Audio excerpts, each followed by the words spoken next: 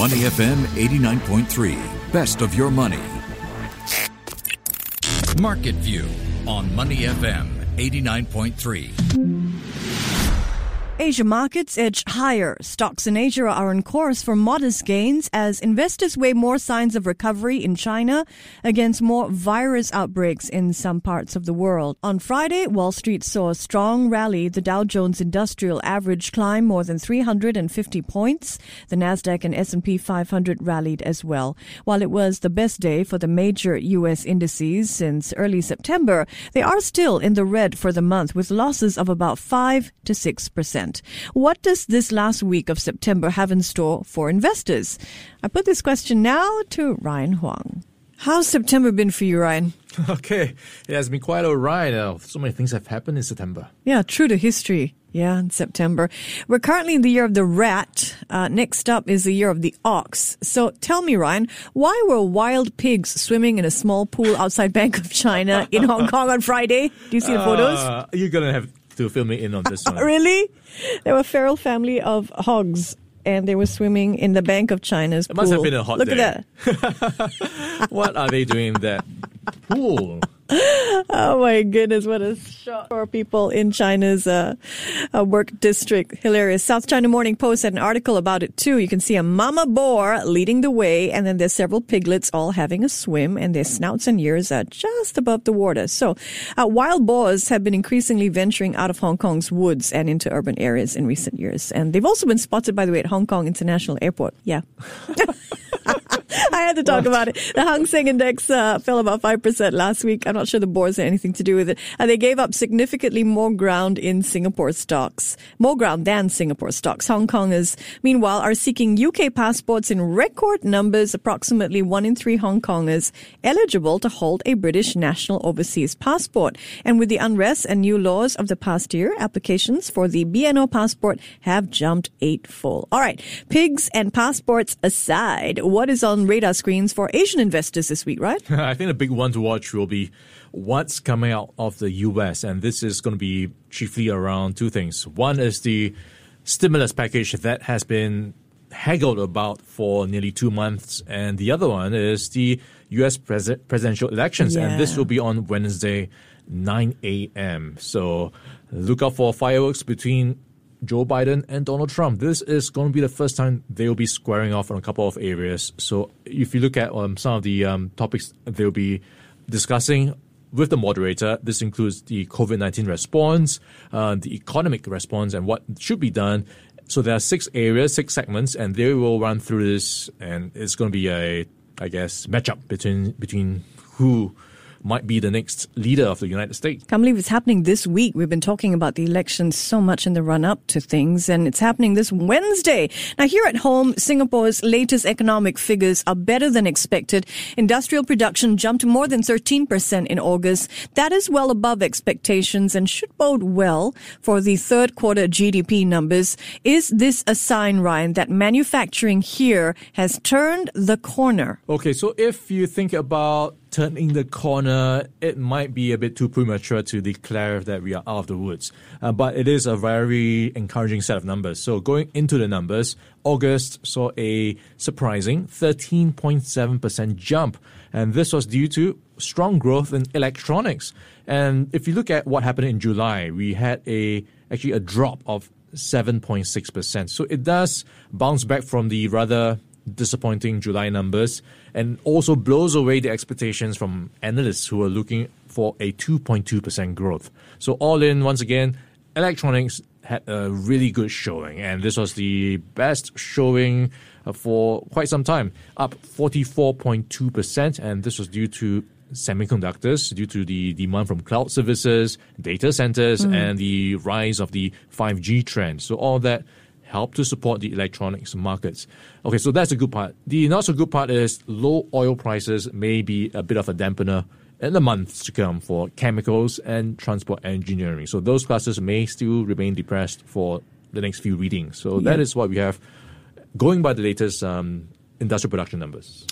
Meanwhile, fallout from rising U.S.-China tensions is hitting chip makers. The Trump administration has placed new restrictions on exports to one of China's most advanced computer chip manufacturers, while a Japanese company says the tensions behind its decision to scrap an IPO are on the rise. So, Ryan, bring us up to date. Yeah, so chip makers in the news. So let's look at the first piece, and you have a bit of US-China proxy war here. So what's going on is the US has imposed curbs on China's biggest chip maker.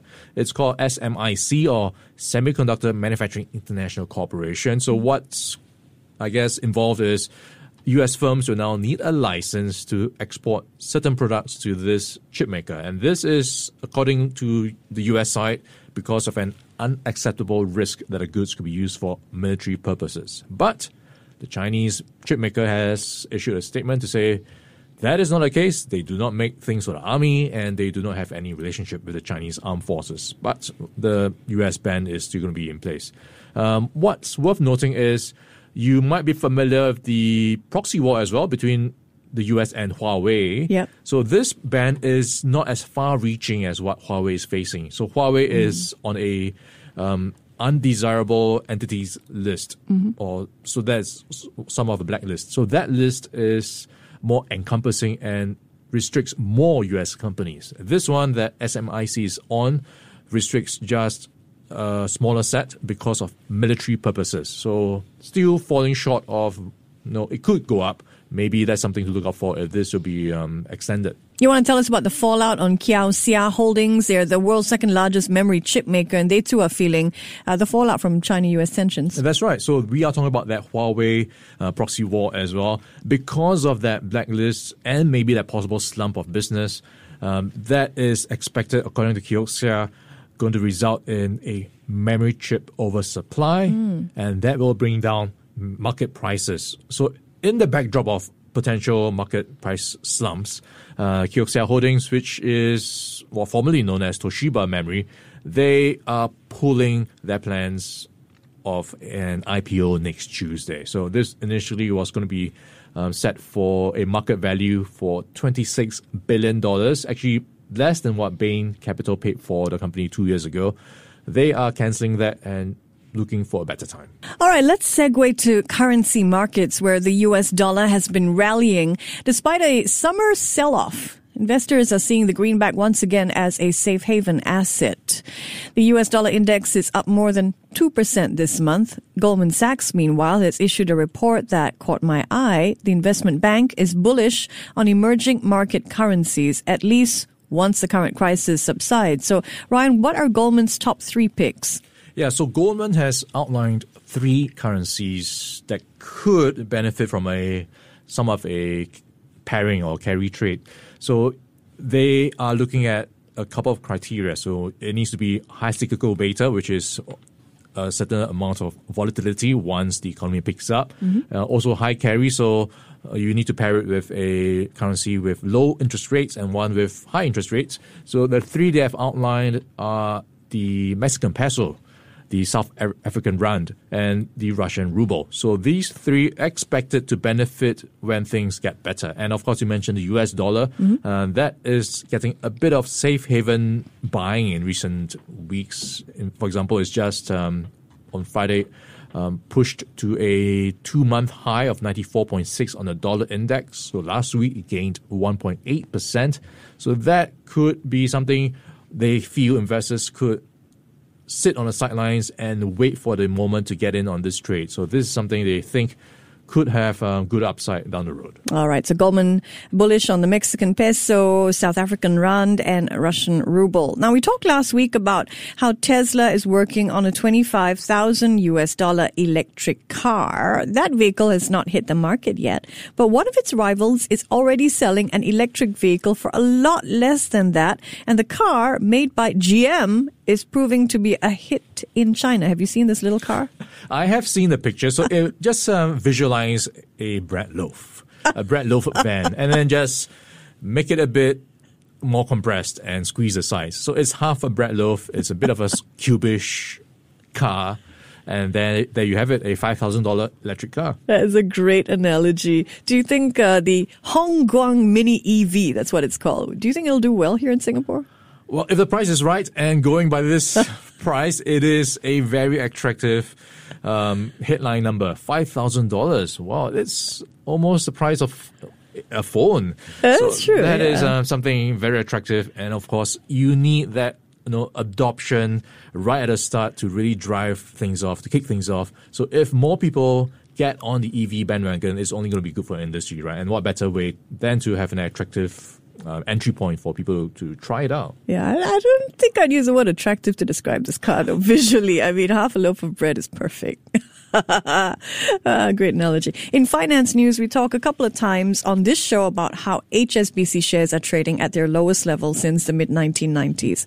One of HSBC's major shareholders has taken advantage of the sell-off to increase its stake in the company. China's Ping An Insurance Group bought nearly 11 million HSBC shares last week, increasing its stake in HSBC to 8%. Ping An is now HSBC's largest shareholder. So let's check in on local markets now. The Straits Times Index gave up about 1% last week to finish at 24.72. How's it doing this morning? Yeah, we have most markets in the green so far, taking the momentum from Wall Street. And we saw technology stocks doing well. So the Kosdaq and the Kospi stocks are up by nearly 1%. If we look at what's happening on the STI, rather flat, just underwater by 0.02%. 2,471 is the latest reading. If you look at some of the top movers, some stocks worth watching could be Catalyst-listed Sinagi Corporation. They have said they are actively looking for more opportunities for their insurance technology business. And on the back of that news, it is up by 2.3%. Looking at other top STI constituents, the banks in Singapore right now slightly underwater, and that's led by the likes of DBS, down by 0.3%. Singtel continuing to go lower, is down by 0.5%, now at $2.13. So that is the picture we have. Of course, STI on Friday was up on the back of the industrial production figures, up by 0.8%. So maybe a bit of profit taking on Monday. All right. Thanks for being here. This is Money FM 89.3 Market View with Ryan Huang, and I'm Michelle Martin. Influence is next. Before acting on the information on Money FM, please consider if it's suitable for your own investment objectives, financial situation, and risk tolerance. To listen to more great interviews, download our podcasts at moneyfm893.sg or download the SPH radio app available on Google Play or the App Store.